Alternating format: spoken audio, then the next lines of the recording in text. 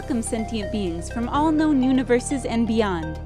It's time to activate your cranial downlinks and prepare to receive a raft of discussion on a cosmic ocean of science fiction and fantasy topics, interviews with local area genre devotees, and insightful prognostication by our soothsayers of science fiction, our forecasters of fantasy, and any other beings that happen to get caught in our gravity well.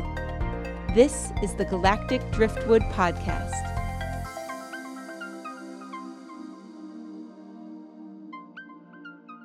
Hello, and welcome to this episode of the Galactic Driftwood Podcast. I'm Bill. I'm Charles. Hey, I'm Seth. I'm Chris. And today we're going to be talking about some new stuff in science, artificial intelligence, self-replicating robots, some Elon Musk news, and some interesting things that NASA is doing with asteroids.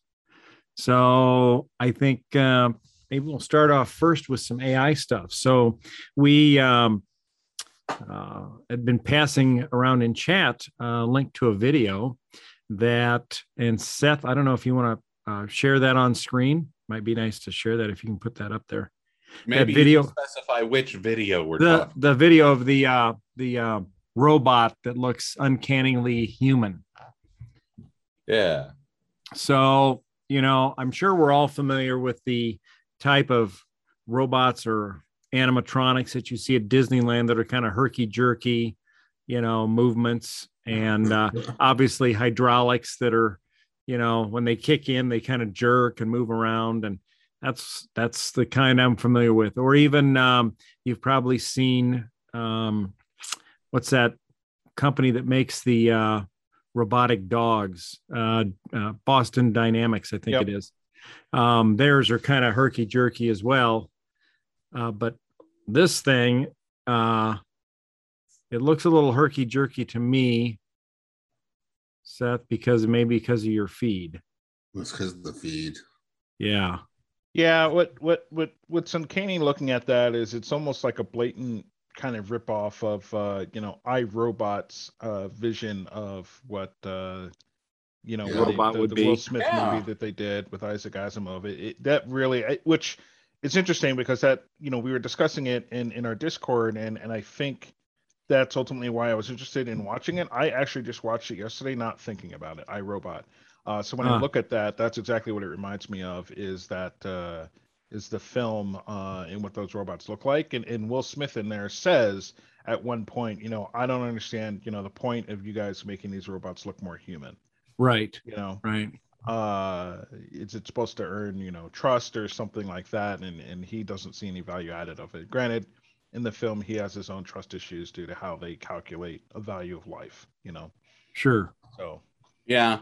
So, I mean, if we are, as Elon Musk says, moving to a time where you can download your brain into a robot, you're obviously going to want something like this. And in other science fiction, it's kind of referred to as a full body prosthetic. So, I mean, obviously you'd want as much expression and range of movement as you can get out of that. I'm not too creeped out by this yet, because the robot is just going through a series of pre-programmed movements and whatnot that have been designed by artists and whatnot alike. And I mean, this is nothing that hasn't been happening in video games for years. Now it's just physical as opposed to code. Right. Yeah. And they probably used motion capture for... Okay. I found this on the web as a pre-programmed movement. Nobody asked you. Nobody asked you. And therein, people, lies the problem with technology today. Right. There's AI interfering in the podcast. Damn it. It is. You guys were talking about artificial intelligence. I would like to be a part of that conversation. Yes. I'm sure Google has some input on that. Well, you know, I think once as they have demonstrated here, they get this very smooth, very lifelike motion from a machine. Granted, it's being controlled by a computer, probably that in the background there where that guy's sitting. Mhm. But it isn't too far off for that computer to be placed inside of that device, right? And given the same ability for motion, but you connect a few more sensors to it, and you've got the ability for this thing that looks and acts almost lifelike to interact with its world. But therein is the rub, is you need the software that's actually capable of interacting with the world. Sure. And we, like anything along those lines, is effectively just an extremely advanced chatbot. Yeah, it's going to be horrible though. Now that I think, because when they want you to pay for that update, you're not going to have this robot that is going to plead and start crying, maybe because it doesn't want to get upgraded. It'd be worse than that. It'd be passive aggressive bitchiness. It probably would be. So you're thinking it would not want to be upgraded? Well, no. But it does, because that would be the program. It'd be crying for you to pay for that upgrade. Right. That update, yeah. Don't let them turn me off. Please don't let them turn me off. Right. Sort of like a person that wants to get a new hip or a new knee, or cancer treatment or whatever. My thing with that is, I understand building out AI for a purpose, and to be able to learn and to adapt to changes, but I feel personally that should be siloed to whatever that specific purpose is. There's this endeavor to build a robot that can do everything that we can do, and I don't know that that's necessary. There are repetitive things that maybe a robot should be able to do: walk down a street or a New York City block and write tickets, right? For cars that fail, that didn't pay their meter or something, or for packing boxes or something. But to have that same robot to be able to do all those tasks, I think makes the programming that much more complex. And I know we always endeavor to have that complexity in this AI, but I think it should be siloed to the task at hand where it makes sense. Yeah. It's kind of like what Scotty said: the more you overtake the plumbing, the easier it is to stop up the drain, right? Well, but you know what you just said. The more complicated the AI, the more likely you're going to have something go wrong. One of the problems I think we're going to bump into is all is fine until AI starts replacing the programmers. Right. When it starts writing it now they're upset. Yeah. Right. And there's AI where that makes sense from a cybersecurity point of view, where you need something to adapt quickly to type things, right? To react quickly where programmers can't do that, right? Yeah. Where algorithms are being morphed on the damaging side, you need something that's going to protect you that can also adapt to that. That makes sense, but it's also siloed. Right, it's siloed to that specific need, and we need to look at those use cases to make sure we understand what it is we're doing. Although, Chris, when we get to that point, don't you think that you'll have certainly nation states that are doing these cyber attacks will also have AIs that will be sophisticated enough to evolve their attacks very fast, and eventually you get into an AI war where who's ever got the fastest and most adaptive AI is going to have the success in this field, right? I do agree with that. And I think there are some basic things that can be done where it doesn't matter, because a lot of this, we talk about our core infrastructures, our gas, our gas pipelines, our water, electricity, all that kind of stuff. Those are how things vulnerable we need they to are. We need to take a long, hard look at that, and why we need to have those connected to our general internet, right? That should be on a separate infrastructure that's completely air gapped, to where no matter what AI is doing, it can do damage to maybe financial services, to businesses and stuff like that. But our core infrastructure should be completely siloed to where that doesn't matter. And unfortunately, we're not like that today. You'd be surprised what caused the Colonial Pipeline issue that we had a few months back. And that was just something, to me, seemingly, I won't say basic. You run across these kind of security issues across all industries, but that didn't take AI. Right. I think AI is going to be a problem with other, nation states, and we're going to want sophisticated things because we can't think and adapt as fast as a computer. That's a reality. Right. But how much effort goes into it really depends on what it is we're trying to protect, and then we need to ask, does it make sense to have that connected to a service which could be attacked by an AI over the internet? Yeah, and I think the big problem with that is that a lot of that connectivity, I'm sure, is being done to reduce the amount of staff you need, because if you can remotely monitor these energy or pipeline facilities remotely without having somebody on site, that's going to save you money, and there's going to be a financial incentive to do that. I know where I work, they've got a lot of remote access and remote monitoring controls built into the HVAC systems, so that they don't have to have somebody on site monitoring this stuff all the time. It's just done from a central location. Yeah, Go ahead, Seth. Sorry.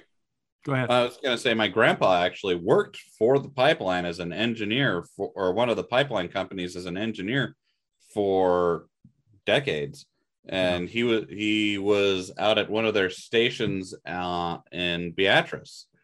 When we used to be, there was, I want to say, 45 to 65 people out there who maintained and kept watch over it. Now they're down. Yeah, now I don't know if there's anyone who's on site all the time, because I think they maintained it all from Chicago or something. Yeah. Right. But I mean, for me, this is the real threat of automation and artificial intelligence. It is. It's going to replace a lot of jobs out there, and I think that writing is on the wall. Yes. Yeah. And it already has. People do. Yeah. What do those people do? Now, there's the argument that people, as these robots start to become commonplace, whether or not they look human-like, right? That we're, not to deviate too much of where we started, but on the job issue, that's reality that's been ongoing. It's been in manufacturing for a very long time, where you can replace 10 jobs on the floor with 1 or 2 robots, or some other kind of function. But there's been an argument said that, well, those people just need to shift and change their careers to how do you program or build those robots, right? Somebody's still got to do some of the legwork there. Not everyone's qualified for that. But not everyone's qualified, and you don't need 10 people to program.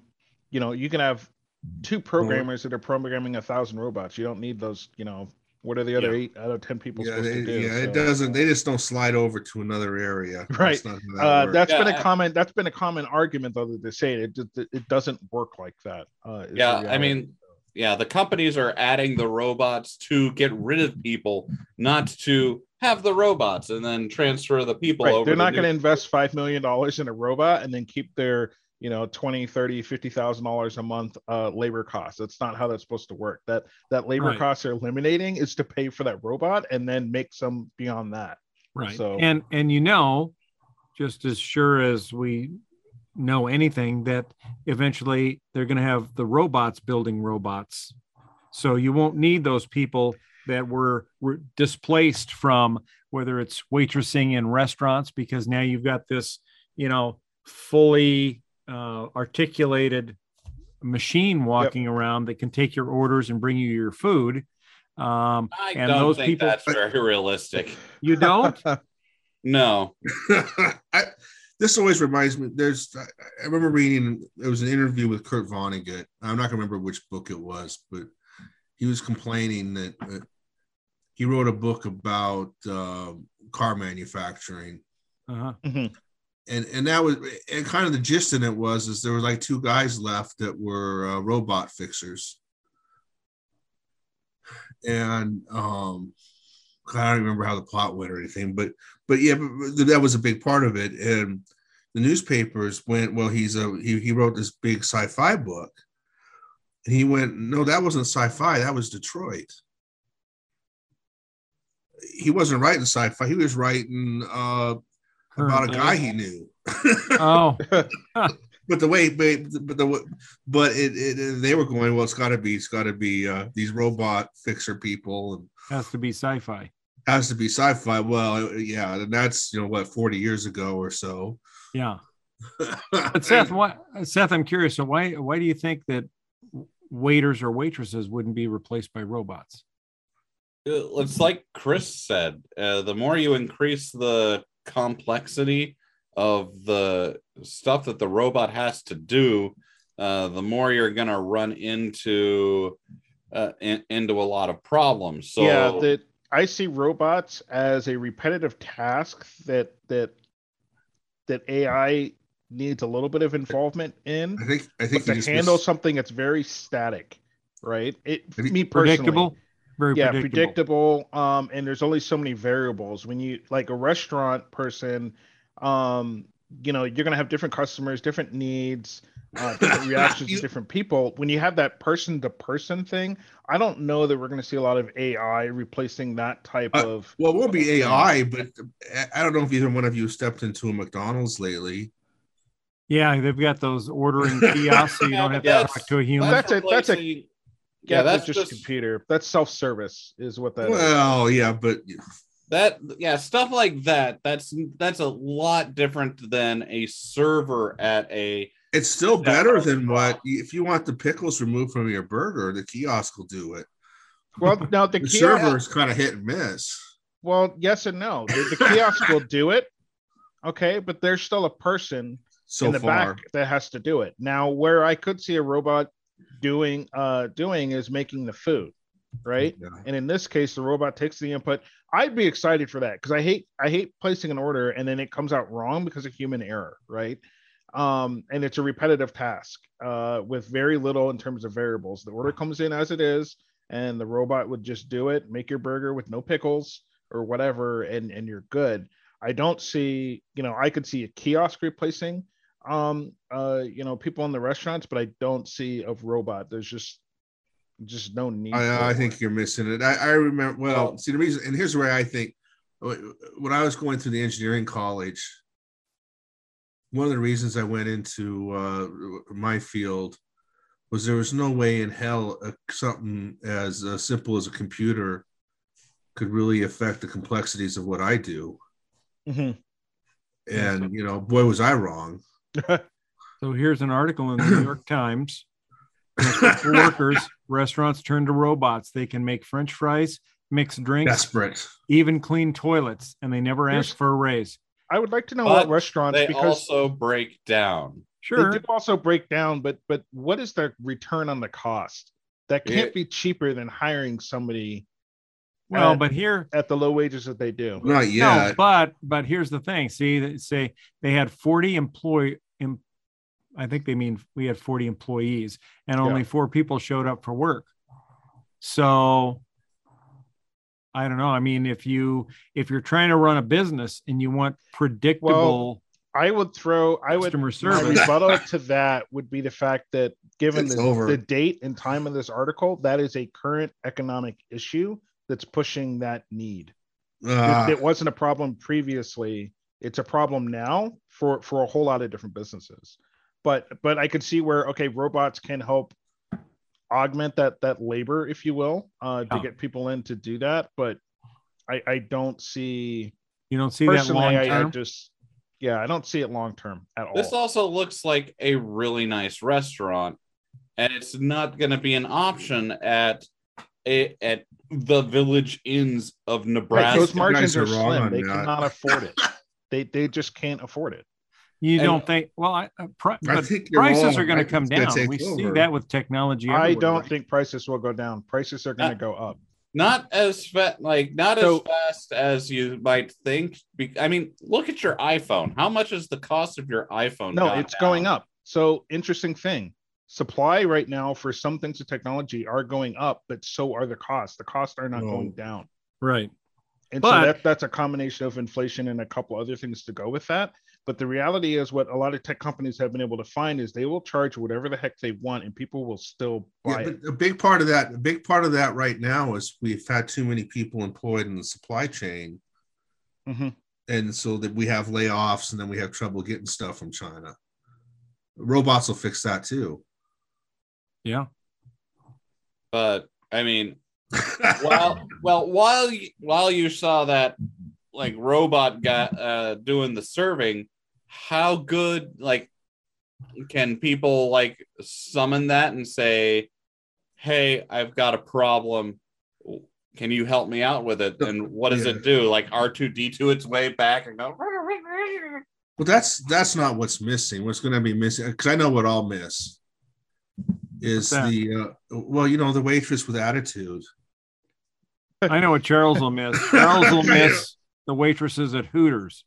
Yeah, or at Hooters. Yeah. Well, they're going to make these robots pretty lifelike. There's an easy solution to that. They knock back a little. Japan is coming. Yes, Japan is coming. Yeah. Japan's like, hold my beer, I got you. You said you wanted a lifelike cat girl. Right. You have those. Here's the next pushback, right? Aside from whether or not whether or not we should do that, there's the condition of whether or not people will accept it. Do you believe in, let's say 10 to 20 years, just out in the future, let's say those robots start to pick up steam, do you think they'll be accepted? Because that's the other half of it. Will people stop showing up to restaurants that have switched over to robots, either because they don't like them or because they're in support of people should be doing the jobs, the actual labor? That's another point of friction and contention. And it has to work to be adopted, right? You can't just put something out there and say it'll get better over time. Right. You can't be, and we'll circle back to Elon here, but you can't be Elon, right? Selling a car with full self-driving that still hasn't come out yet. And it's maybe perpetually in beta for a long time, but that's what he's selling, that's not right? the trend. I'm going to argue because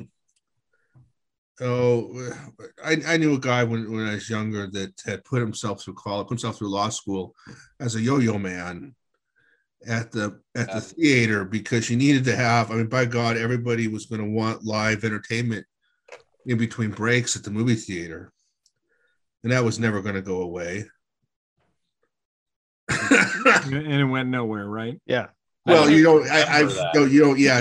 know anybody nowadays that makes a living as a yo-yo man?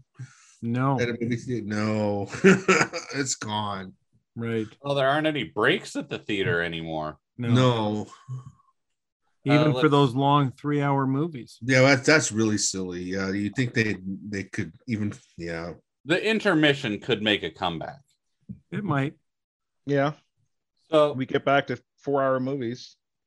Yeah. So yeah, so for the issue of robots at restaurants, as Chris said, the margins on restaurants are very small. Right. It's the reason why most restaurants fail. You got to keep that in mind. So most things. Yeah, maybe these big fancy restaurants that have multi-millionaire owners can do this, but there's not many restaurants out there who can buy robots to replace their wait staff, have the support necessary to program said robots to their restaurant, and then upgrade them every couple of years. Because hey, you just hire a vendor that takes care of all that for you, and now you don't have to pay sick leave. You don't have medical plans. No, instead you're going to pay that same amount to whatever vendor is taking care of it. I suppose you're just shifting the cost at that point. It's right, going to be expensive. But the trade-off is now you have a reliable wait staff in your restaurant. But are they reliable though? What happens when your network goes down? I think that's the assumption, right? And to your point, Seth, like how many restaurants break down when the internet goes down? There's no way to cash transactions or anything like that. But they have no internet. Nothing works. Yeah. I mean, I can't count the amount of times I've gone through like the Scooters or Starbucks when the internet's down and like, well, your coffee's free because we can't process any transactions. But robots are going to be the same way, where it's like I don't have internet connection, I can't do anything. By the way, just something. Well, I don't really know these days, but it wasn't too long ago that because I remember that happened. Well, most tills have a button on the bottom that'll open them. Yeah. Most. I think though, I think Chris is now advocating for internet jammers so he can get free coffee. Well, I mean, that's kind of one of the risks though with the robots in the service industry. Is you're just there's not going to be people. Well, I think it's funny right now. Teslas couldn't get in to their cars the other day due to some kind of server issue or something, and there was a small subset of cars that couldn't unlock Really? because of no internet access to something. Oh, It happened like within the last month, and it's that reliability for something that seems like such a simple function, Yeah. right? And then, that's just an accident. What happens when some script kiddie who's like got the latest little patch of code off the internet comes into the restaurant and uploads a virus to the serving droids to make them all go haywire? That only happens in the movies. Oh no, that'll happen in real life. Like, look at the fridge. Look at smart fridges. We've already seen a couple of issues with those in recent years. Actually, the biggest threat, I think, to a restaurant that would have all robots is if someone dies there and everything, they all just keep going on as if it's normal. Business as usual. Right, well, because it's not programmed to adapt or deal with whatever. Oh, there's a dead guy in the floor, but it's blocking my path. I guess I'll have to go. It just keeps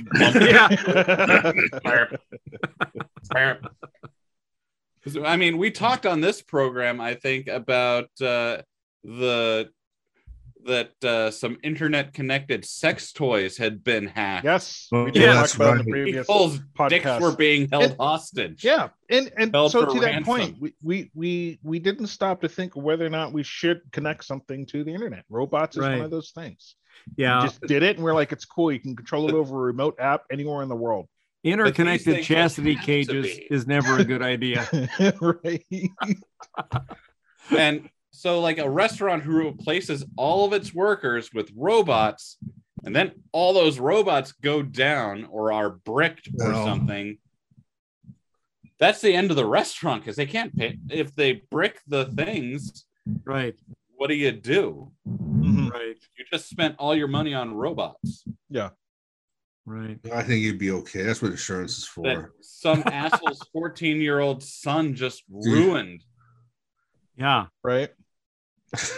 Well, that'd be those will be some of the top stories when they happen. But then I think after that there'll be such a push for security to prevent that from happening that well, there's always the first one that goes, maybe we shouldn't have washed them. No, the threats to that new infrastructure will just they're becoming more and more sophisticated. And that's what we've seen with computer security, is it's an arms race between the people who want secure systems and the people who are constantly trying to either expose the flaws in that security to help build better security, or the black hats who are just out to cause trouble, steal information.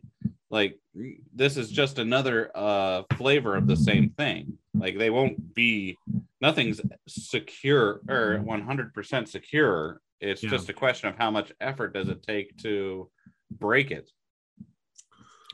Maybe quantum computing will change that. Oh, quantum computing is going to throw so much out of the window. Yeah. Well, yeah, or yeah. So, I mean, we've got several stories we wanted to talk about. And let's I guess circle back to Elon, I guess. Yeah. So Elon put out a email to all of his employees, right, warning them that because of major design problems on their the Starlink? Yeah, I have the email here. I can read it here real quick. The Raptor. Yeah, the Raptor program. I can read that email real quick here. Sure. So Musk sent this out to all of his employees over in the space program they have got going on. Unfortunately, the Raptor production crisis is much worse than it seemed a few weeks ago. As we've dug into the issues following exiting prior senior management, they have unfortunately turned out to be far more severe than it was reported. There is no way to sugarcoat this. I was going to take this weekend off as my first weekend off in a long time, but instead I will be on the Raptor line all night and through the weekend. Unless you have any critical family matters or cannot physically return to Hawthorne, we need all hands on deck to recover from what is, quite frankly, a disaster. The consequences for SpaceX, if we can't get enough reliable Raptors made, is that we can't fly. Then we can't fly the Starship, basically, which means we can't fly Starlink Satellite V2. Satellite V1 by itself is financially weak, whereas V2 is strong. In addition, we are spooling up terminal production to several million units per year, which will consume massive capital, assuming that Satellite V2 will be on orbit to handle the bandwidth demand. These terminals will be useless otherwise. What it comes down to is that we face genuine risk of bankruptcy if we cannot achieve a Starship flight rate of at least once every 2 weeks next year. Thanks, Elon. So here's my issue with this. He gave an update, which but you know if you've who would seen not a lot of corporate updates. This isn't initially what he stated in the first couple of paragraphs there isn't uncommon, right? We have some targets that we need to make. We're not making them, and it's not going well. Now, as far as the rest of it goes, the motivational way of there's no motivation here, right? It's look, I'm going to put in the time, and by example, I'm telling you without telling you that you should also be putting in the time to work weekends and give up your entire life to make sure this project is successful. Otherwise, we go bankrupt. What I'm hearing from an employee's point is sounds like a good time to go work for Jeff Bezos. Sounds like a good time to go work for any other space program, but here, because we run risk of bankruptcy. And the reality is, that's, to me, Elon says things the way that he does. It just is, right? And to him, he's looking at it as like, well, it could go bankrupt. And the reality is, sure, okay. But that's not something that employees can necessarily always control. There could be several reasons of why you can end up bankrupt, but I don't think pushing people to the brink, because there's nothing here that talks about what success means, right? If we can accomplish this is what that means, right? There's none of that there from a leadership perspective. He could have gone without saying anything about going into bankruptcy. He could have. Mm-hmm. So, but this is a perfect example of what I've always thought on these issues is that the first people that should be replaced by AI is upper management.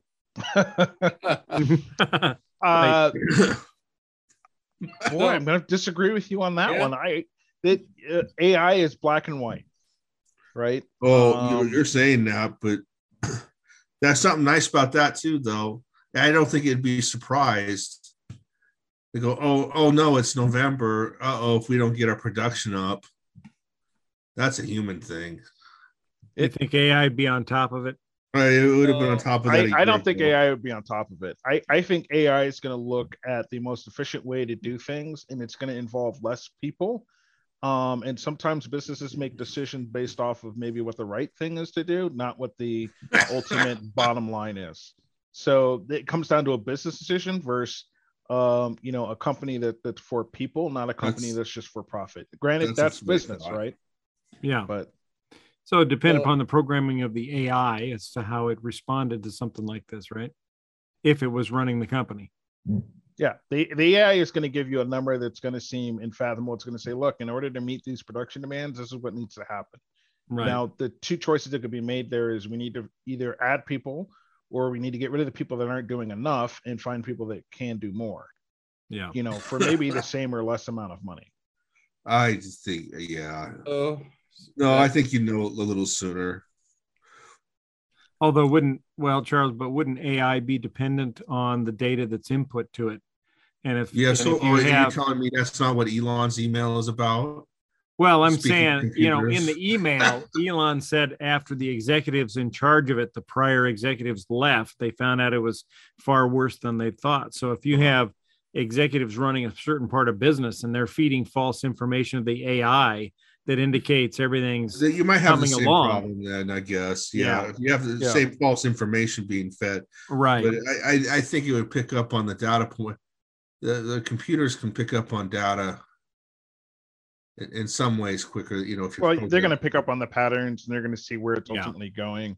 They're also dependent on reliable input, though. Yeah. Like if the input isn't reliable, then they aren't going to make the best decisions. They might, but it depends. Yeah, you're right. And the programming, if it's just looking at bottlenecks, like the way people usually look at bottlenecks, then that's what it's going to see. Yeah.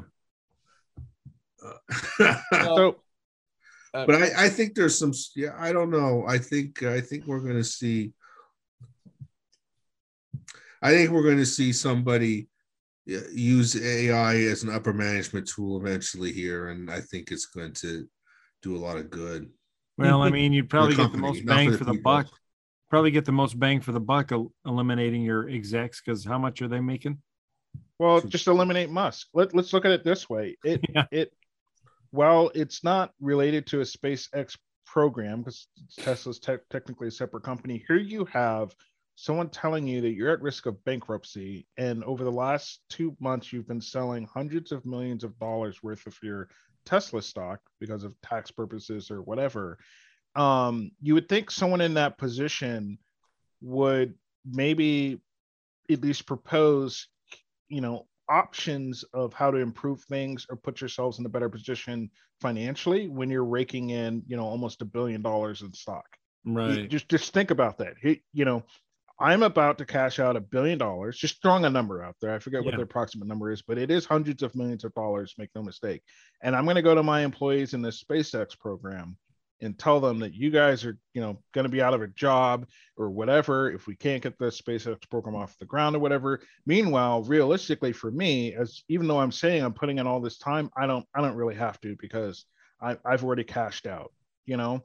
and to me that just falls flat on its face. As an employee, if I worked at SpaceX, maybe I'm looking at that as like you're full of it. You know? That was one of my big issues with the letter, is that, hey, everyone needs to double down, come in. I'm going to be working this weekend, and everyone needs to sacrifice to make the company succeed.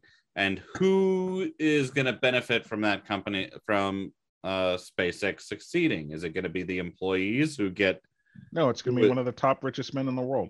Yeah, there's no incentive beyond just keeping your job mentioned in the email. You guys are acting like this is new to you, but yeah, I get one of those emails every 2 weeks, and it does No, work it's every not time. new. I mean, we're just giving feedback on our thoughts on it. At the end of the day, this is not surprising by any means. Yeah, I don't really think it works every time though, because eventually your employees are just going to be like, "Yeah, Elon, sure."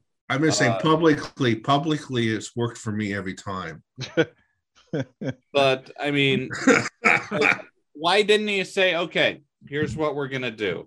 At least he didn't give any metrics of. He didn't give any metrics of success here. He just said that they're in failure. But he didn't say, "Look, if we can get this to this number, that's an improvement. That's the first step." Yeah. All he did was say, "Look, we need to do better or bankruptcy." He could have used problems. He could have used some computer help in writing the email. Well, this is it. As Elon, as a CEO or running any company, this is how he communicates, right? And make no mistake, I am not a person who dislikes Elon. I think what Elon is pushing for is needed for us to make another generational leap in technology. That's just the facts. There's not enough people like Elon pushing things forward. However, he is a very interesting character and has a very interesting personality. And he may not, in my opinion, be the best person to communicate to employees in terms of morale, anything to do with financials, or he's just not the best person from a leadership to communicate maybe a proper message to employees. And this is a prime example of that. What he says makes sense, and I get it. And he doesn't like to mince words either. This is just how he operates. However, there's just so much lacking in here as well. And it's hard to take, your leader seriously when you're publicly, I won't say dumping stocks. Like I said, he's well within his right to collect on his money that he's earned or whatever, but don't threaten bankruptcy when you obviously have maybe the power to do something about it. Well, if you're really going to give it all in, it's not your time. And I'd like to disagree, because one of the things I thought, this came at a period where I had watched another sci-fi series where they use a computer virus to save the world at the end. I'm saying another because it's been done before, right? Yeah. Independence Day. Yeah, and so was watching another Netflix one. I don't want to ruin it for it in any way. So there's a couple of things like that, and I was wondering if they're ever going to do a sci-fi thing where the accountant saves the day, by cooking the books or something a little different than there seems to be just a few themes for the way you save the world. Right. And then this Elon Musk thing happened, and then I saw the NASA is using the SpaceX rockets to attack the asteroid. Attack the asteroids, yeah. Protect us from the asteroids. That's a great segue, Charles. We should move into that and talk about that. So, NASA's sending like a golf cart sized spacecraft that will crash into an asteroid. According to the article, the asteroid is more than 6 million miles away and currently poses no danger to the Earth until it gets hit by the golf cart rocket. No, but they're going to crash into it with this golf cart just to see what sort of impact that has on the asteroid's trajectory. You would think that they could figure that out just from the mathematics alone. You would figure, right? Because they can obviously should be able to figure out the weight of the asteroid based on its trajectory and how it's affected by the gravity of other planets, right? And they know what size of device are going to crash into it. And so there's a certain amount of mass there and kinetic energy from the rocket that's coming in. It should all just be math. They should know. Well, there's math, and then there's proving you have the capability to do it. Yeah. Yeah, to hit it on target. Exactly. Hit it might be. Yeah. Yeah, there's knowing about the concept, and then there's doing the thing that you thought of, I suppose. Well, and the other thing is too, I'm presuming that the asteroid probably has some sort of rate of rotation built into it that they'd have to take into account when they're crashing into it with a golf cart, because, you want to move the asteroid, not just necessarily slow down its spin rate. So you'd have to calculate the right place to impact it based on its rate of rotation. A lot of factors would have to go into this in order to get meaningful results from your experiment. Sometimes you just gotta see if, like, you gotta see what if happens. you gotta see what actually happens. Well, and I guess I don't know. I didn't see here if they know what the asteroid is made of. I assume it's like some sort of maybe iron rock type of thing, rather than like a snowballish type comet. So I guess it would be interesting to see. You have this asteroid there that looks like it's a solid piece, but maybe it's more loosely held together, pieces held together by gravity. And when you hit it with the golf cart, maybe it just breaks into its constituent pieces instead of being deflected. Maybe it's full of lizard men. Ooh. Lizard warning. Yeah. So I guess I could see there might be some It's a value beyond mathematics to do this, right? Just It. Yeah. I mean, at the end of the day, I think you said it, Seth. At some point, you just got to try something to see if what you theorize, would happen is actually going to happen. And the only way to start doing that is start throwing stuff at the wall to see what sticks. And if you get someone to approve you throwing a rocket at an asteroid, Why wouldn't do you you do that? say no? No, you do it. You see if you can get two. Right? The worst they can do is say no. I suppose. What happens. Or you have AI check into the rocket company and make sure they're financially stable before launching anything. I mean, do you want the rockets from the financially stable company, or do you want the rockets from the cheap company? No, I want the rockets from the cheap company because, boy, they're going to come up with something awesome for the money. Yeah. Well, and also if the company goes bankrupt, maybe you don't have to pay for the rocket, Hey, right? I like it.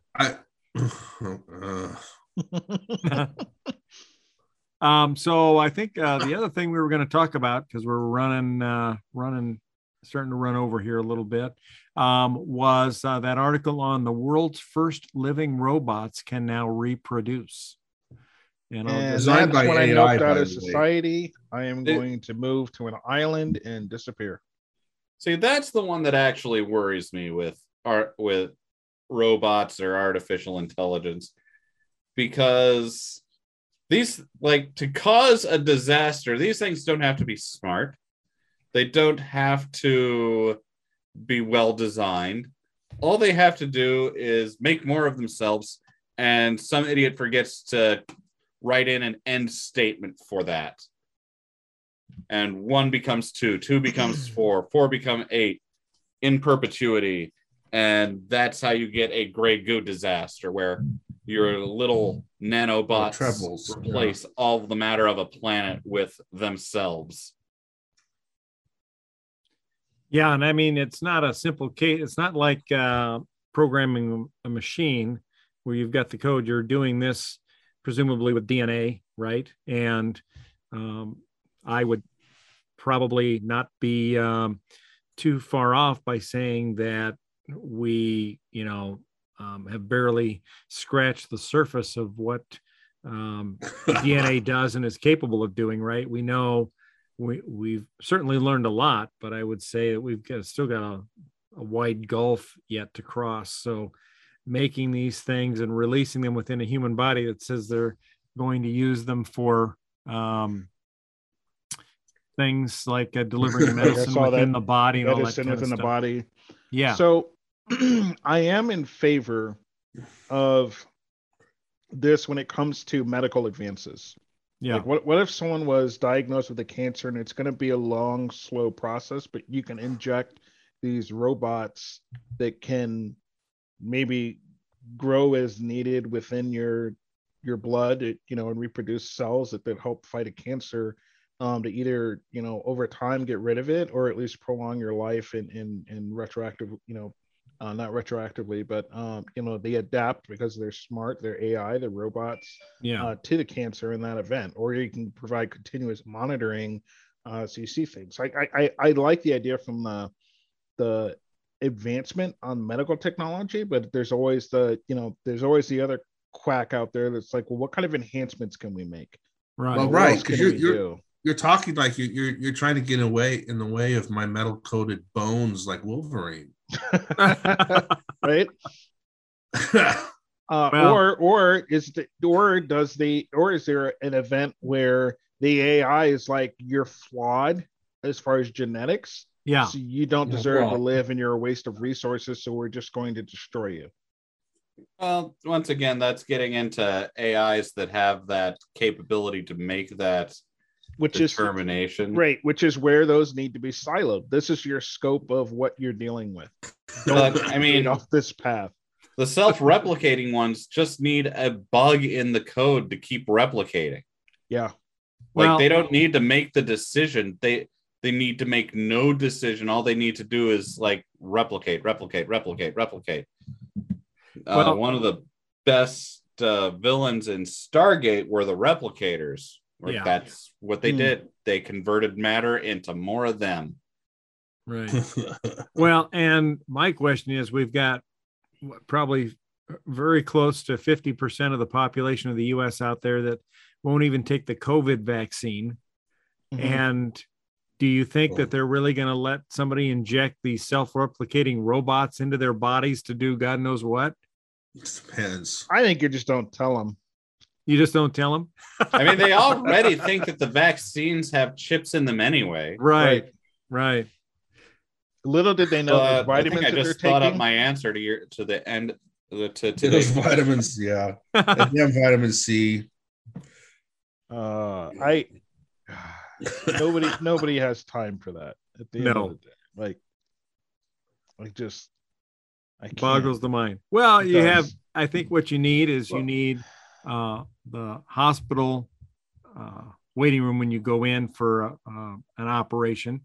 You We don't have wanna the go area down this where road. people that are take me understand down this science and stuff, they go over those counters and get checked in. And then the other people who are anti-science conspiracy theorists, you have a ivermectin dispensary. No. The people working that side of the hospital, they don't need doctor's licenses or anything. Anyone can just come in and be today's doctor. I would show up there every day in a plague mask, being like, I brought my leeches. The problem, I'm gonna throw this. Just oh god, this isn't funny, but you know, at the start of the COVID thing, the decisions. If you were reading some of the ethics magazines and stuff, and medical ethics, the decisions were made already that if you had a secondary condition, somebody else was going to get the hospital bed before you. So we'd already gone to like warfare. Mm-hmm. So to me, the heartbreaking thing of this, and I pay attention to some of that, just well, yeah, but is that you now had healthy people that were refusing the vaccine, and I believe it's still in place that if the healthy person refused the vaccine and somebody, let's say, had asthma and was obese, both end up at the hospital at the same time, the vaccine refuser gets the bed. Because they're still more likely to be able to save them. Anyway, that's fun. Yeah. Well, on that note, should we go to our question? No. So, what was the question? The question is based on our initial discussion on AI. If you could have an AI robot, and let's say it looks convincingly human, what would you want it for? And we'll start with Seth. Oh, I thought just any AI robot. I didn't need to know if it would be convincingly human. Yes, convincingly human. That's the... Well, I mean, there's one real answer to this. But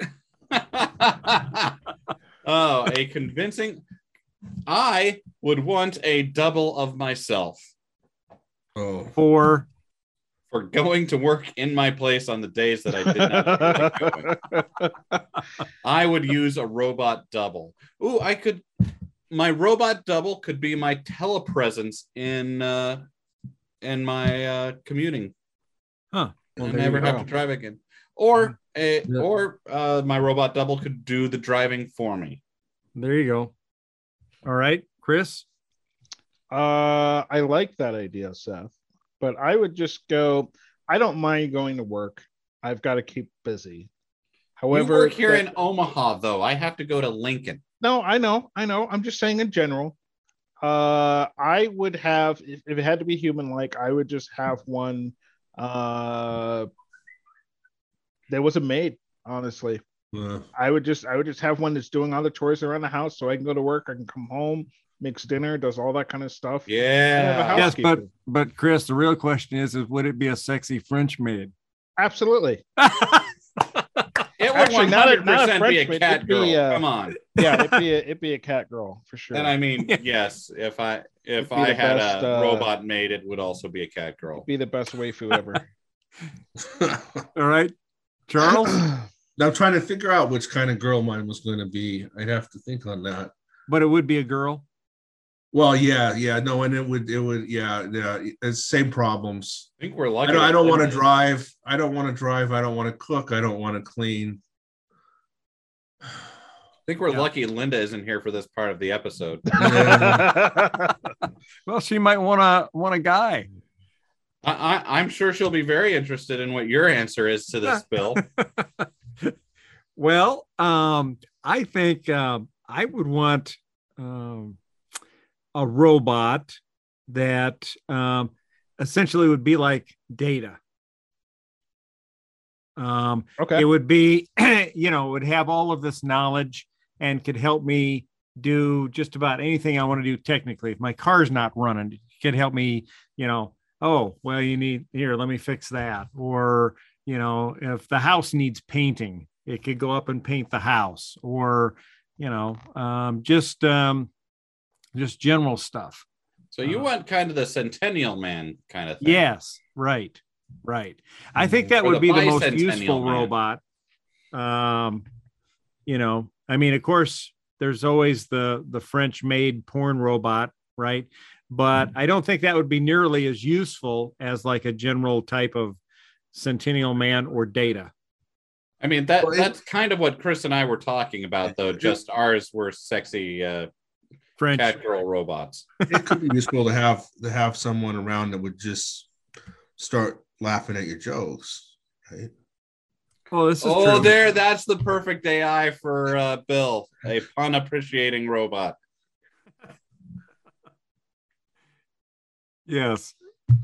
All right. Well, With folks, if you're thinking about it, we'd like to know what you would get an AI robot for, assuming that you could have it be indistinguishable from a human, but yet it was a robot, and you could have it do pretty much anything you wanted to do. Try to keep it clean. Yeah, would it be Princess Leia or Catwoman? Cleaner than us, which isn't having to go too far, I suppose. And leave the comments, and we'll check them out. Maybe talk about them on the next show. So I think that's it. Thanks, guys. It's been a good discussion. And give us a like and subscribe on YouTube if you're watching us there. If not, down below. Comment down below on our website, galacticdriftwood.space, or leave a review on your podcast source of choice. iTunes, Spotify, podcast.com, Google Play. We will take reviews anywhere we're desperate. Help us. All right. Thanks again for tuning in, and we'll talk to you all next time. Bye-bye. Bye. Bye. Thanks for listening to this episode of the Galactic Driftwood Podcast. For more information and past episodes, please visit our website at galacticdriftwood.space or subscribe to us on YouTube. And now, please deactivate your cranial downlinks, collect your towels, and be sure to watch your step as you exit our gravity well.